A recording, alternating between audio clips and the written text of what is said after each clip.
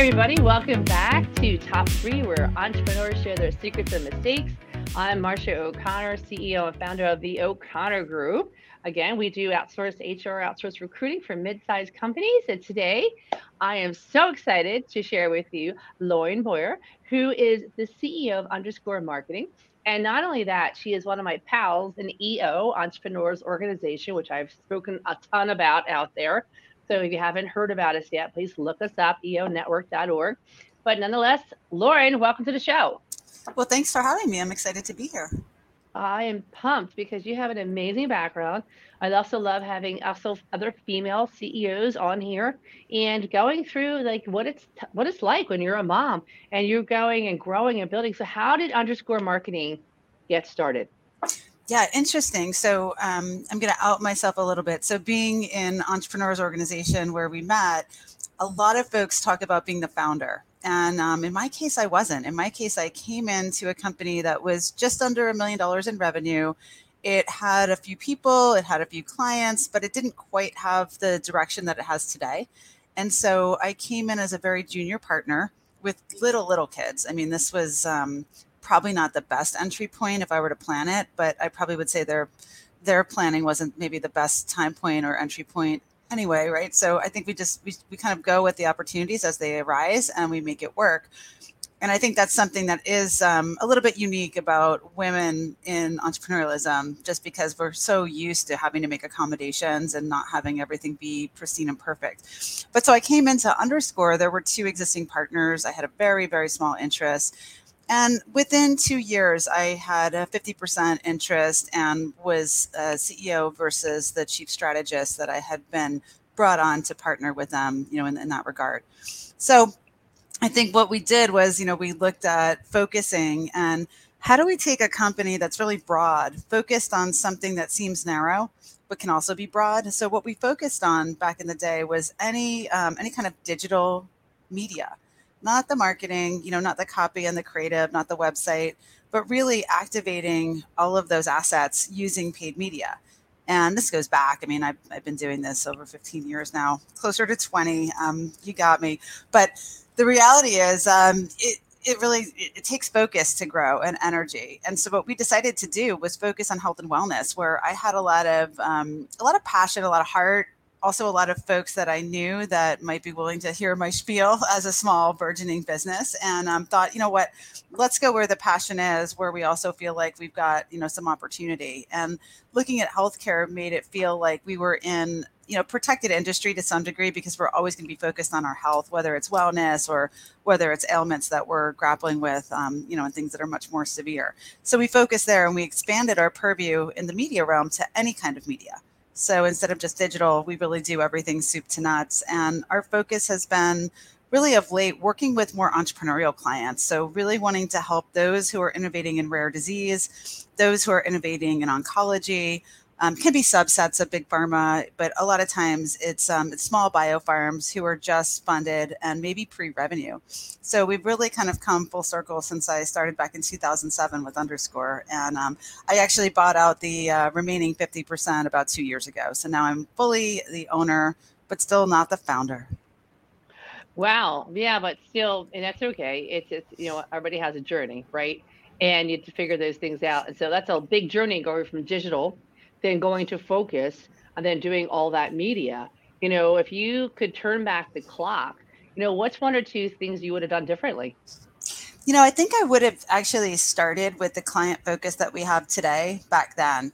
We went through a lot of what I'd call like sort of roller coaster cycles where we're a service-based business, right? So agency model, for those of you that are familiar with the model, where, it might not be billed on a time and materials basis. You still might be billing on project, but at the end of the day, you're billing people's time and hours and energy and ability to be innovative at any given time. And every time you take a person on and grow your company, you're creating another burden for the company, without, I'm not saying hiring and growing with people is a negative thing, but you're actually incrementally growing your liability in terms of what you're going to have to yield going forward now, because you've given somebody a W-2 job. So when you're working with a large company and they keep throwing brands at you and then you scale to fit it, and they decide to leave with a slim notice period, you end up not being able to keep those people on until you can survive the sales cycle to take on a next new client who's as large. When you take on clients who are more entrepreneurial, they tend to be a little smaller and more nimble. And so we're more aligned in that way. Being about 75 people, we can be nimble with building around their team and around what they need. We don't need to have process that's so unbreakable and so strict and rigid that we can't loosen up how we do things to form around our clients and help them where they need help the most. So I think those are all really big learnings. But I don't think I would have known that and landed until I had the big mistakes. So I'm certainly regretful of having hired people and had to lay people off in the past. And, certainly I would do everything to protect that going forward. So we've changed the focus of who we serve to be more aligned with our size and scale.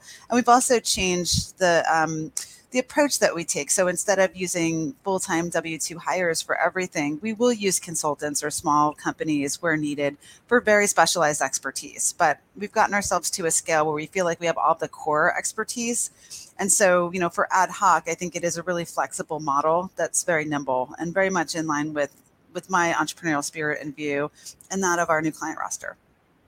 Yeah, it's a fine line. I think when you first start off for entrepreneurs, like so I'll just let you know, typically it's about 3 years, about 10 years, people who will listen to this podcast in particular, and figuring out like when do I hire somebody? What's the best time? Should I start off with it? And I can tell you, like when I first started, I did only 1099s because I couldn't pay the employer taxes yet. As let alone getting money in from your clients, because professional services, it takes a good 30 to 45 to sometimes 60 days before you get those checks in. And so you want to start paying them as soon as money comes in, but it's a fine line. And I think people have to figure out what makes sense with 1099s and W-2s. I think because the employment is so like strong right now, having a W-2 is probably more advantageous sometimes because you want to keep that person and keep that knowledge management inside. Whereas I started 2007 and that wonderful thing called the Great Recession happened and people were just eager to work. So I had gotten a lot of really good people as a 1099. Not so sure I would have gotten them today. But it's interesting what you have to do back and forth. How many employees are you up to now? So we've about 75 people full-time on staff. And what's unique about the people that we have is that we started out very New York City centric. And while we are headquartered in New York City, which really is the, sort of the place that you have to be if you're doing media deals and negotiations that are relationship based, we've actually felt some comfort with having additional offices and other locations with so much that's happening digitally. So now we've opened an office up in Saratoga, New York.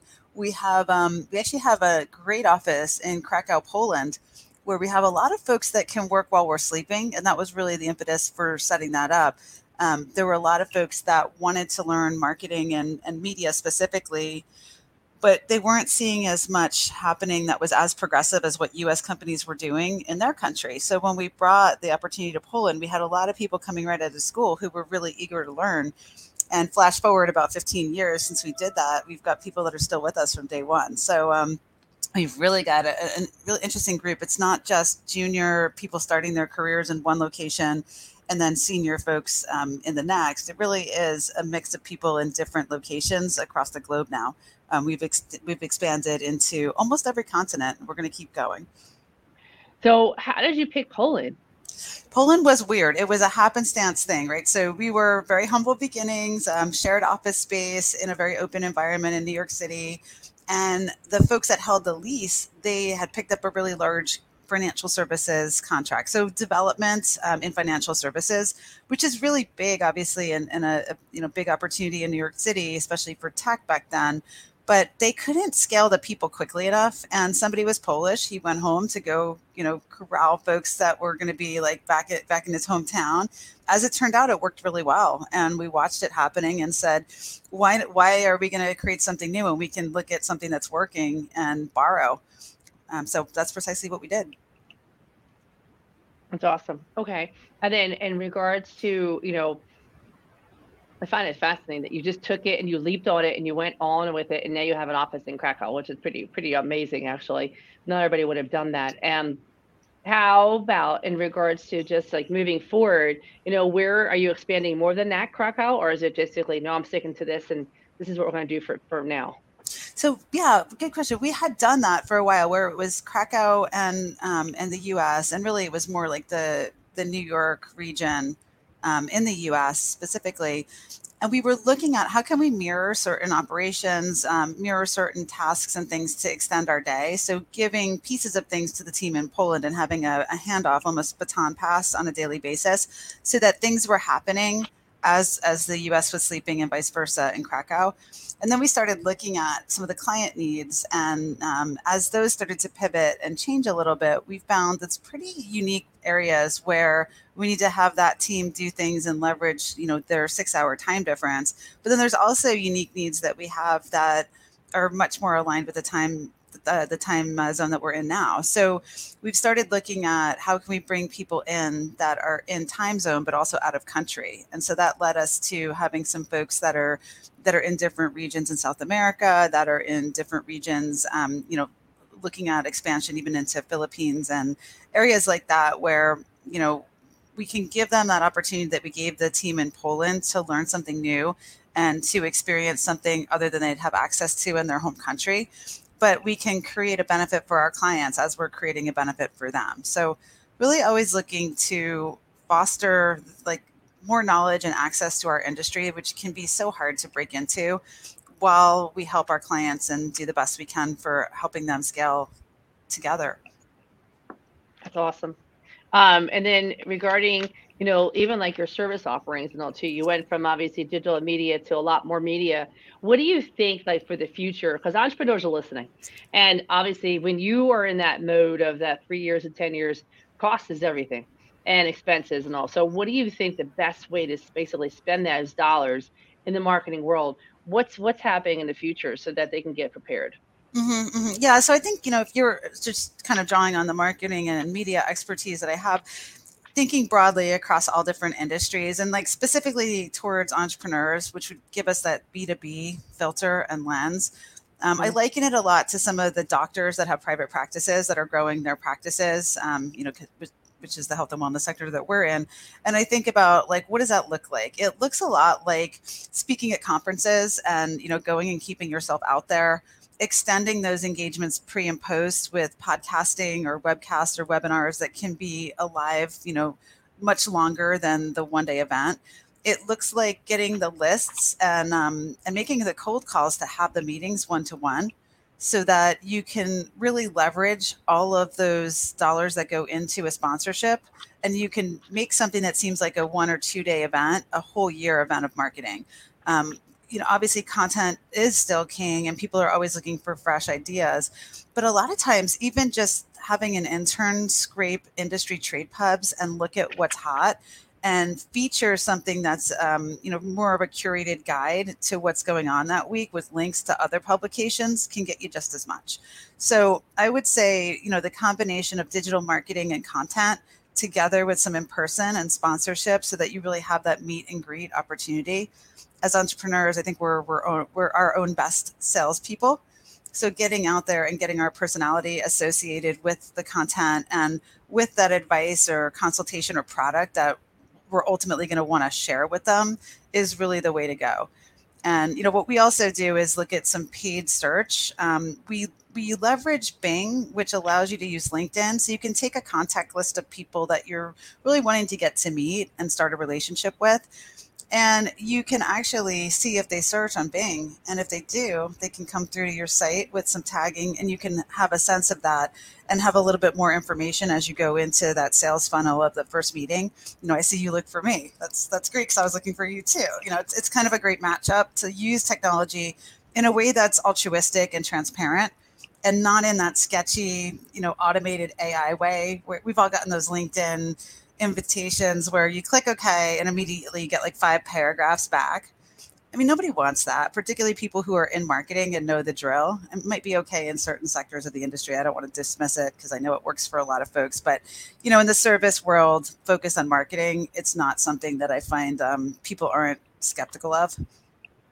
No, and I also think it's just no one has time for that either. And we're all relationship based, and I tell people all the time, like when I don't even sell.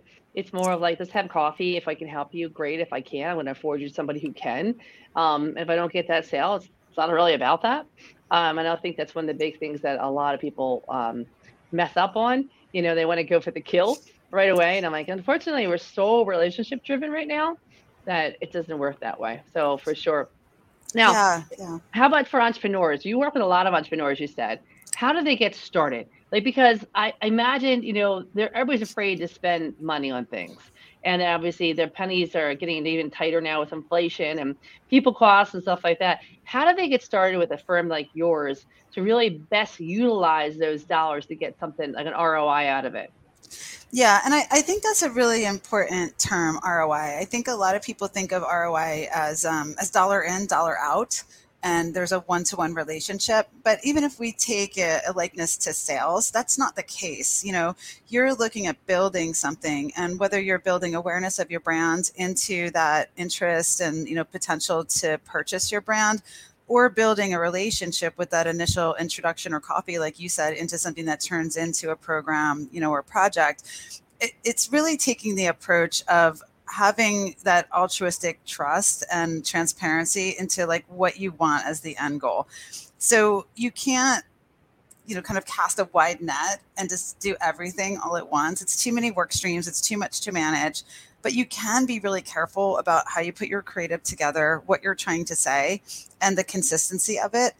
And you can look at people being interested or not and looking at signs of engagement, and KPIs along those lines, and use like leading indicators, key performance indicators that help you understand these people didn't open the email. These people clicked through and spent, 3+ page views on our site. These are the people we're going to reach out to and call and subset into a different list. So I think it's about that segmentation and about the curation and quality when you're starting out, because buying the big ticket ad in the print publication that you saved $16,000 for or whatever, it's not going to be the holy grail. It's not going to work. It's going to help drive your, drive the awareness of the fact that your brand exists. But unless you're out there constantly reinforcing the brand and doing the conference circuit and meeting with your clients and asking for referrals from your clients, it's not going to really do much other than, kind of like an FSI drop would do for a CPG product. Sunday Circular comes out, boop, you see the spikes. 4 days later, no more spikes. You're good. Now that works really well in that industry, but like you said, in our service-based industry or, consultation, type of industry, you really have to be careful. And I think then you start to scale what's working. So little test and learns, nuanced, get out there and get trying. It doesn't really cost you much to try to do some social media. You can kind of look at it and not have to have a high spending limit or cost of entry there. Certainly getting your name out there through things like today, like what we're doing, like talk to people that do podcasts, see if they want to hear from you and want to hear about your expertise in your product, and, promote that. I think all of these things are really good tools that are relatively low cost, but can be in stream and can help to reinvigorate your passion for your business and your employees or consultants, time and energy spent towards marketing the business too. Oh yeah, but I think listen. I'm a huge fan of marketing. Everybody knows me. I do a lot of different things out there, a lot of speaking. We do a lot to get in front of people. Once you get in my HubSpot, you're on, and you get ready to receive a lot of stuff from us. But we do that on purpose. But it does work for our audience and who we are. I'm sure you've had some mistakes. I'm sure you've had nothing always goes as planned. As an entrepreneur, you need to be really okay with that, even though it's painful. So, could you give us some examples of some things that did not go well for you? So I'll talk from the entrepreneurial side more so than from the marketing side, because I think that there's definitely places where you can have missteps. So, being in EO, I'm sure that you've heard you want to work on the business and not in the business. So I've been a member for 9 years, and I hear a lot of people say that. And what I thought it meant was I could only work in a strategic capacity and I should not be in the day-to-day ever. And so I hired somebody who was going to come in and take the reins from me. And I really stepped out of a lot of the day to day, but I didn't know what I didn't know. And I didn't put in the right controls, and I didn't ask the right questions. I was asking questions. I was engaged. I was having regular meetings. I really thought that I knew what was going on and that I was running the company. Felt great, but that emperor or empress, if you will, had no clothes. It actually set us into a kind of a downward spiral when I found out that I wasn't asking the right questions about the pipeline. and we didn't quite have what I thought we had, in opportunities. And so ended up having to really pivot and switch and go right back into the business in a capacity that I hadn't been in years before, before that situation. So I would say, like, my key learning and takeaway is it's not necessarily like that it was the person's fault. I mean, I'm going to take full responsibility. I made the decision. I made the hiring decision. I even had the person do, work and consulting before we even started. So I felt like I did it all right. It's just that I didn't know what I was doing. So I would say maybe getting some experience shares that are specific, maybe doing a little bit more vetting and legwork in terms of what questions you have to ask and how you have to pivot your management and leadership style that might work well for day-to-day people, but doesn't work as well for more senior folks. How do you do that? Because you and I know how to do that. We've been around the block. We've done a bunch of stuff. We do that. But when you're new, it's really hard to do that, because unless you surround yourself with like a group like an EO, you don't have people to talk to. And you want to make sure it's the right decision, Yeah, absolutely. I do think you have people to talk to. I just think as entrepreneurs, if you're not in a group like EO or one of the other, groups that are similar, you feel that way and you feel isolated. However, you can actually join your industry groups. You can join, conversations and the discussions that are happening online. There's great sponsored information. Like I listen to a lot of podcasts that are about professional development and business leadership, and there's a lot of perspective that's in there. So while you're driving, put some of this stuff on. I'm not saying sit in your chair for more and more hours, listening to more stuff, but as you're taking that walk or at the gym, turn off the Netflix, and kind of listen to some of this stuff and then get in the conversation, because a lot of these podcasts and discussions that are out there have an ability to interact. And instead of being a lurker, lean forward and drive this and go get the answers. Like, go actively seek those answers from people. If we can hunt down a prospect list for our company, we can hunt down some experts that can help us get to the next place. I think it's just about deciding to do it and not thinking that it's overwhelming and grueling. Yeah, it's true. It is a mind shift, actually. The whole thing, entrepreneur is in a mind shift. You have to be okay with the good, the bad, and the ugly, but also, what's the word? Be humble. That's right. Yeah. A lot of humble pie. Yeah. I mean, at the end of our day, our week, our year, successful or not in our minds, we have our integrity, we have our reputations, and you've got to make sure that you keep that consistent and you keep that in line with what you want to be perceived as. Yeah, I would agree with that 100%. In regards to, how you spend your time, you now basically are CEO. How do you spend your time on a weekly basis? Yeah, it depends. My business is somewhat cyclical in terms of when we're planning for ourselves versus when we're planning for clients. We'll have different things that need to happen at different junctures in terms of additional scale that's happening and change, because, we aren't the largest company, and we probably have a little bit more scaling to do, with certain systems and tech and things like that, so that we really can compete with everybody at the same scale and level. I think we do a really good job of it, and for the people that we service, they would never notice that there's anything missing because they wouldn't be using some of those power tools. But I think, getting to that level and feeling like we can sustain it is what our holy grail is. So the way that I look at it is part like checks and balances and making sure that we're hitting the KPIs with people who are empowered to run certain parts of the business. And part is always looking at that strategy and pivot.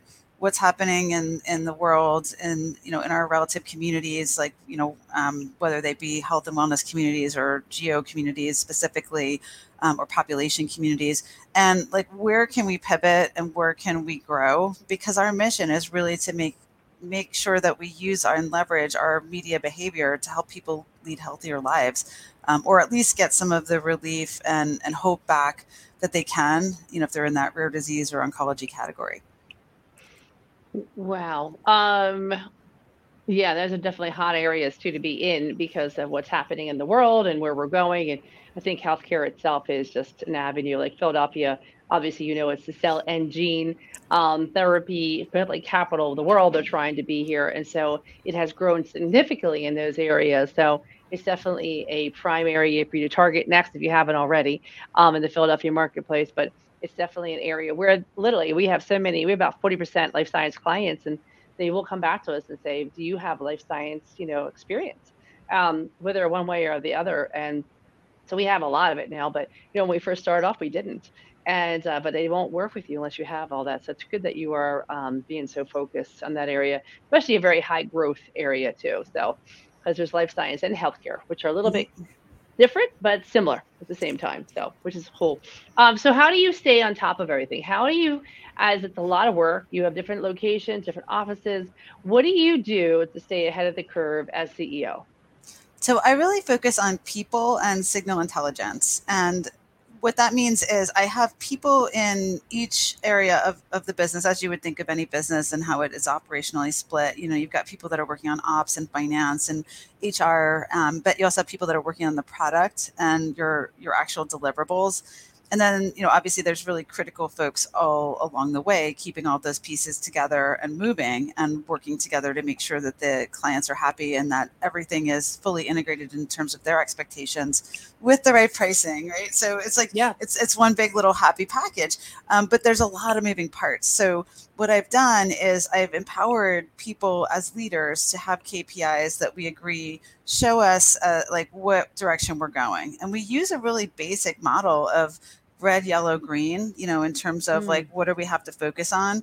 And sometimes we have to really process an issue that's in red, and we bring in a cross-functional group of people and figure out what's the crux of this, what's causing it, and how do we address it? Can we address it with the knowledge that we have internally? Do we need to go externally? And if we have to go externally, it would be my job to help to identify the right people to come in and help us.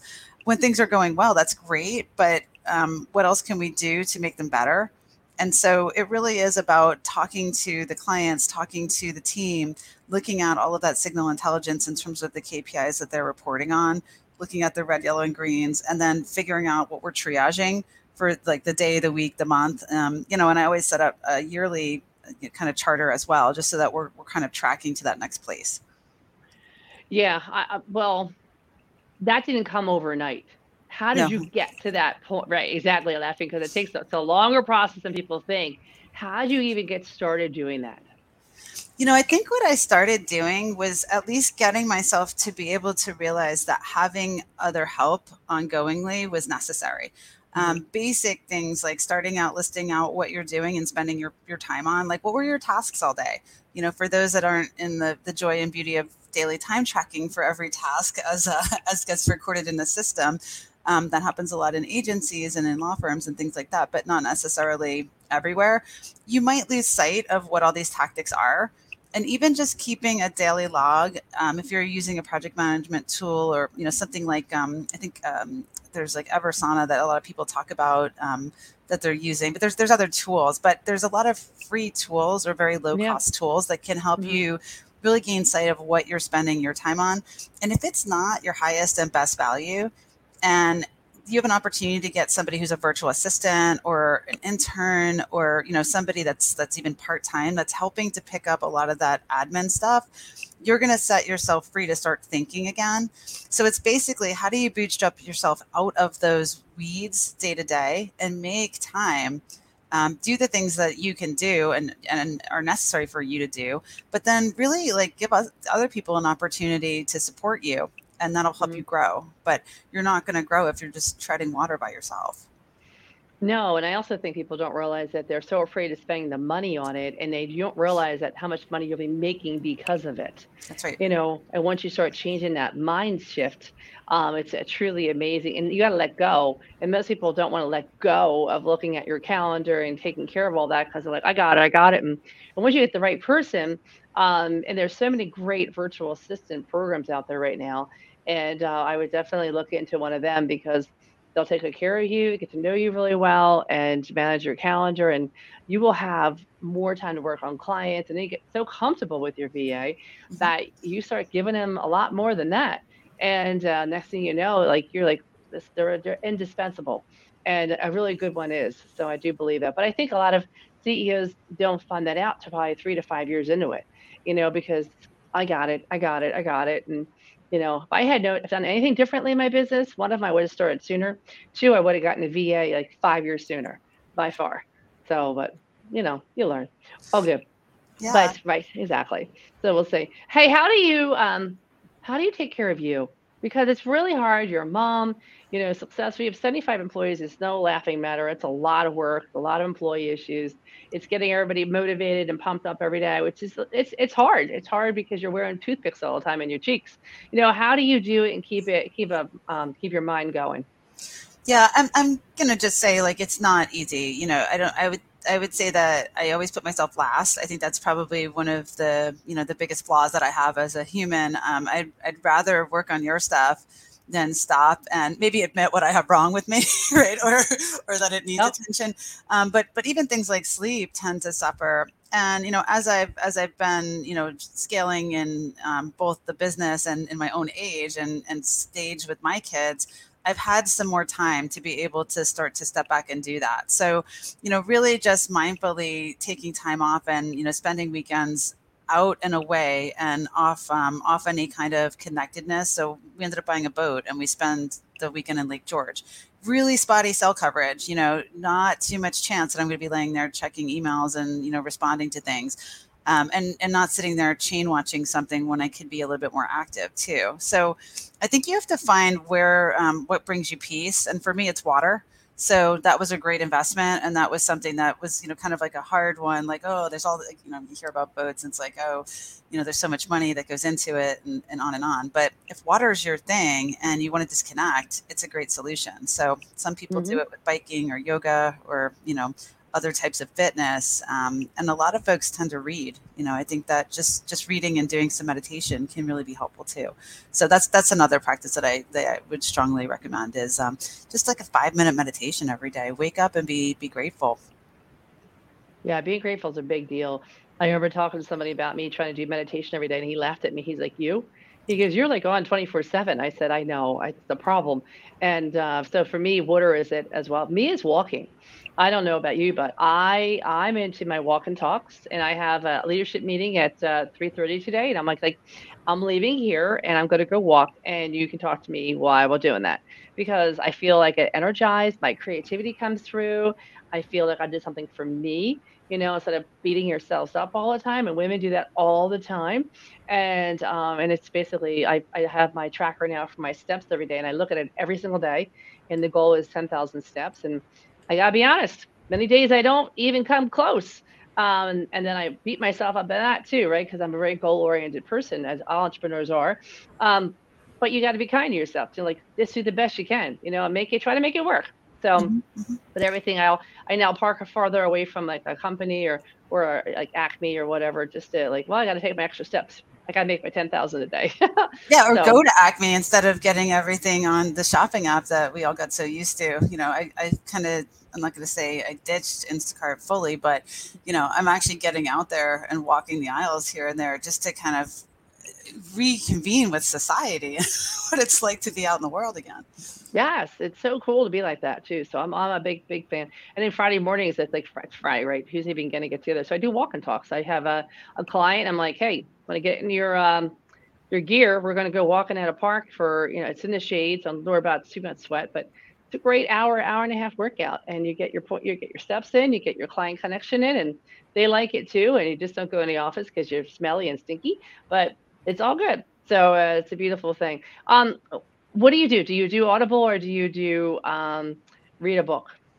So I do a lot of Audible. I was doing a lot of driving, and so I found Audible to be really helpful from that perspective. So between my podcast and my Audible, but I used to read volumes and volumes of books, and so I just set up a little hammock at the house. I know it sounds sounds kind of quaint, but a little shady area. I'm thinking, what? I have so many books that I've gotten at business conferences and things that I've never really cracked a cover on. And I think I'm going to start that. That's one of the things that I'm thinking of as a goal for the summer is to at least read 2 books, right? Some people will laugh and they do that in a week or a day, but baby steps, right?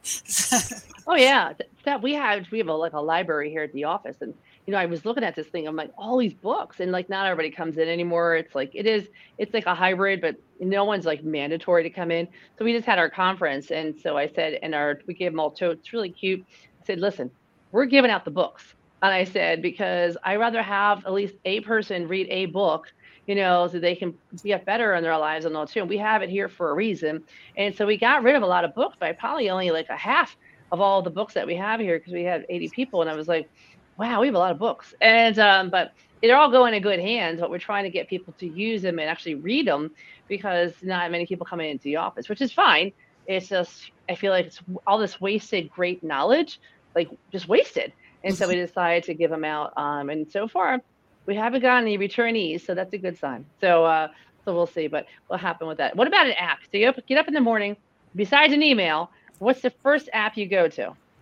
So I look at news. I think I have to be very cognizant and mindful of global news. And, when I wake up, I'm behind. So there's definitely things that are happening in Europe, and particularly with the, obviously, like the situation in Ukraine. They're very close. They're bordering Poland, and we have, a number of team members there, also a number of members on the team that have family in Ukraine. So really wanting to be mindful and empathetic to what's happening, looking at what we can do and how we can pull through empathy in the entire company, as opposed to like, well, it's happening in Europe and we're US, we don't have to think about that. But really, wanting to be a global citizen and wanting to know what's going on and foster that empathy and or the excitement and energy if there's something breaking that's that's amazing that we want to share with everybody. So it's not always like down in the dumps. Hopefully this situation doesn't continue to be as it is. Well, from your lips to God's ears. I hope Yeah. so too. Yeah. And then regarding what do you think? You had the crystal ball in front of you and the economy, it's like the tipsy turvy thing. You've been doing this for almost 20 years. You've seen the ups and downs and all, and you see the numbers coming along. What do you think we're going to be doing the next 12 to 18 months in regards to like hiring, firing, all that good stuff? Yeah, I mean, I think it really depends industry to industry. I think in our industry, when we're talking about life sciences and we're talking about, pharma, healthcare, it really is about flexibility. I think they're so rigid minded because of, the fact that they scaled quickly and acquired multiple products in many cases that, people just need to be on site, and there were more and more offices. And so bigger buildings and campuses and all of these great perks for employees that made sense. And now they're sitting there scratching their heads saying, we got to pay all of the costs to keep this going. But what about what the team wants? What about what they do? And how do we keep them checked out and not burned out? But how do we also have the assurance that they're moving in the direction that we need them to move in without that day-to-day in-person contact that we know is so important for collaboration? So, it's really kind of making sure that we've got all of our checks and balances in place with those things. And I say people first. Like, what are we going to be doing? We're going to be looking at like what people need and surrounding them with it. And if that means hiring in a slightly different capacity where it's a different structure, maybe it's more 1099, or maybe it's more job share, maybe it's abridged hours for people that got used to being able to do laundry during the week, or, whatever the case may be. But I think flexibility is going to be the name of the game if we were to boil it down to one word. That's a great word for it. Yeah, I think, well, if you don't have flexibility as an entrepreneur, you're on the wrong role. Number one, resilience as well. I think 2020 was basically a good case in point right there. You had to be resilient and you had to be creative outside the box and be the empathizer, right? So it's pretty interesting to see what happens with all that. Those are great observations. So if someone says on this podcast, hey, I love to talk to Lauren, how to get a hold of her, how do we get a hold of Lauren? So you can actually reach out real easily. Email is lauren@_marketing.com. And you have to spell out the word underscore and the word marketing and obviously .com. But Lauren is LAUREN. So pretty simple. Yep. No, yeah. You keep going. You have a newsletter too at all, or? We don't. You can go to _marketing.com. We do have some great information there, articles, insights. There's even, for folks that are in the industry, there's even a free audit opportunity. So if you want to take a look at what you're getting versus, what you should be getting, at least from our perspective, we'll tell you that for free. So you can go on and request an audit. Oh, I love that idea. So it's a great way to get the foot in the door, but it's also, I think a lot of times these people need to hear what they need to hear. And no one's actually really telling them sometimes out there until like, oh my God, I spent all this money for what? So I think that's a great idea. Definitely go out there, guys, and get that going on _marketing.com. That would be great. And what would you say in regards to entrepreneurs in the future. Now, listen, when we all started entrepreneurism, like I did 15 years ago, it was not a cool word. It was like, oh, that sounds nice, dear, right? And everybody's looked at you like you had four heads. Now it's cool. Now it's chic. Now it's like all that great stuff. You know, how would you say to like an entrepreneur that's saying, should I get started? What would be like your one sentence of advice to them? I would really think about what you have to lose. I don't want to put words in your mouth, Marcia, but for people that think that there's a lot of security in a W-2 environment working for somebody else, I would say that that's shifted drastically. And really, you need to be in the driver's seat of your life. And if that means that you belong in a construct that's a W-2 and you are careful and happy with the risks, versus rewards in that situation, that's great. But I think if you are taking the reins and wanting to see the risks firsthand and pivot without anybody else's input, then entrepreneurial is probably for you. Couldn't agree with you more. I had a really good mentor sit down with me and I said, "What do you think?" And he said, "Marsh, I'm gonna be very honest with you. You need to be okay to lose the house." And I said, "What do you mean, my house?" He's like, "Yeah, you got to be okay with it." So obviously, interesting conversation. I go home to my husband that night and I'm like, "So, need to chat with you. I really want to do this, as you know. Hmm. And are you okay if we lost the house?" And he just looked at me and said, "Yeah, I guess so." And I'm not sure. I think he really thought it out, because knowing him as well as I do, probably wouldn't have done it very well. But I always thought of like, you'll grow up with nothing, you'll be fine. You can start with nothing again, but I got this. And but you have to really go in. It's a mind shift of it, it's a lot. The hours you put in at first, and I had one of my friends say, "I want to do the entrepreneur, and I'm going to be, doing really well after a year." And I said, "Well, hmm." Um, I give it 5 years at least to get that process really going and moving because you're definitely going to have some kinks. You're going to say that selling is a lot harder than you think. And then you have to hire people and all this stuff that goes along with it. So I tell people it takes about 5 years to get a true process moving. But some people are lucky and get it up running. And that is awesome. But I'm a realist. I'd rather tell them the truth on that. So for Yeah, sure. yeah. And look, put your toe in the water, try consulting, right? Like, find an entrepreneur that's in that startup mode that isn't ready to hire W-2s and, get some perspective by watching them and helping them, as you're kind of starting to test what risk looks like when you don't have that guaranteed paycheck every week or, biweekly. Yeah, and reach out to people. I mean, there's a lot of people I know myself. I have EO on my LinkedIn. People who are on LinkedIn, you don't have to be in LinkedIn to get I'm sorry, EO to get EO advice. Right. So there are people who are very willing, like Lauren and myself out there to help out and answer any question you might have. So don't be a stranger and don't be shy. Trust me, if you have any fear of failure, just call people out there because we've all had it. We've all been there and now we're past that. So it's a good thing. Awesome. Well, Lauren, thank you for your time today. Thanks for being on the show today. I appreciate it. Don't forget, guys, to get in contact with Lauren at _marketing. And this is it. I'm Marcia O'Connor. This is Top 3, where entrepreneurs share their secrets and mistakes. We'll talk to you next time. Take care.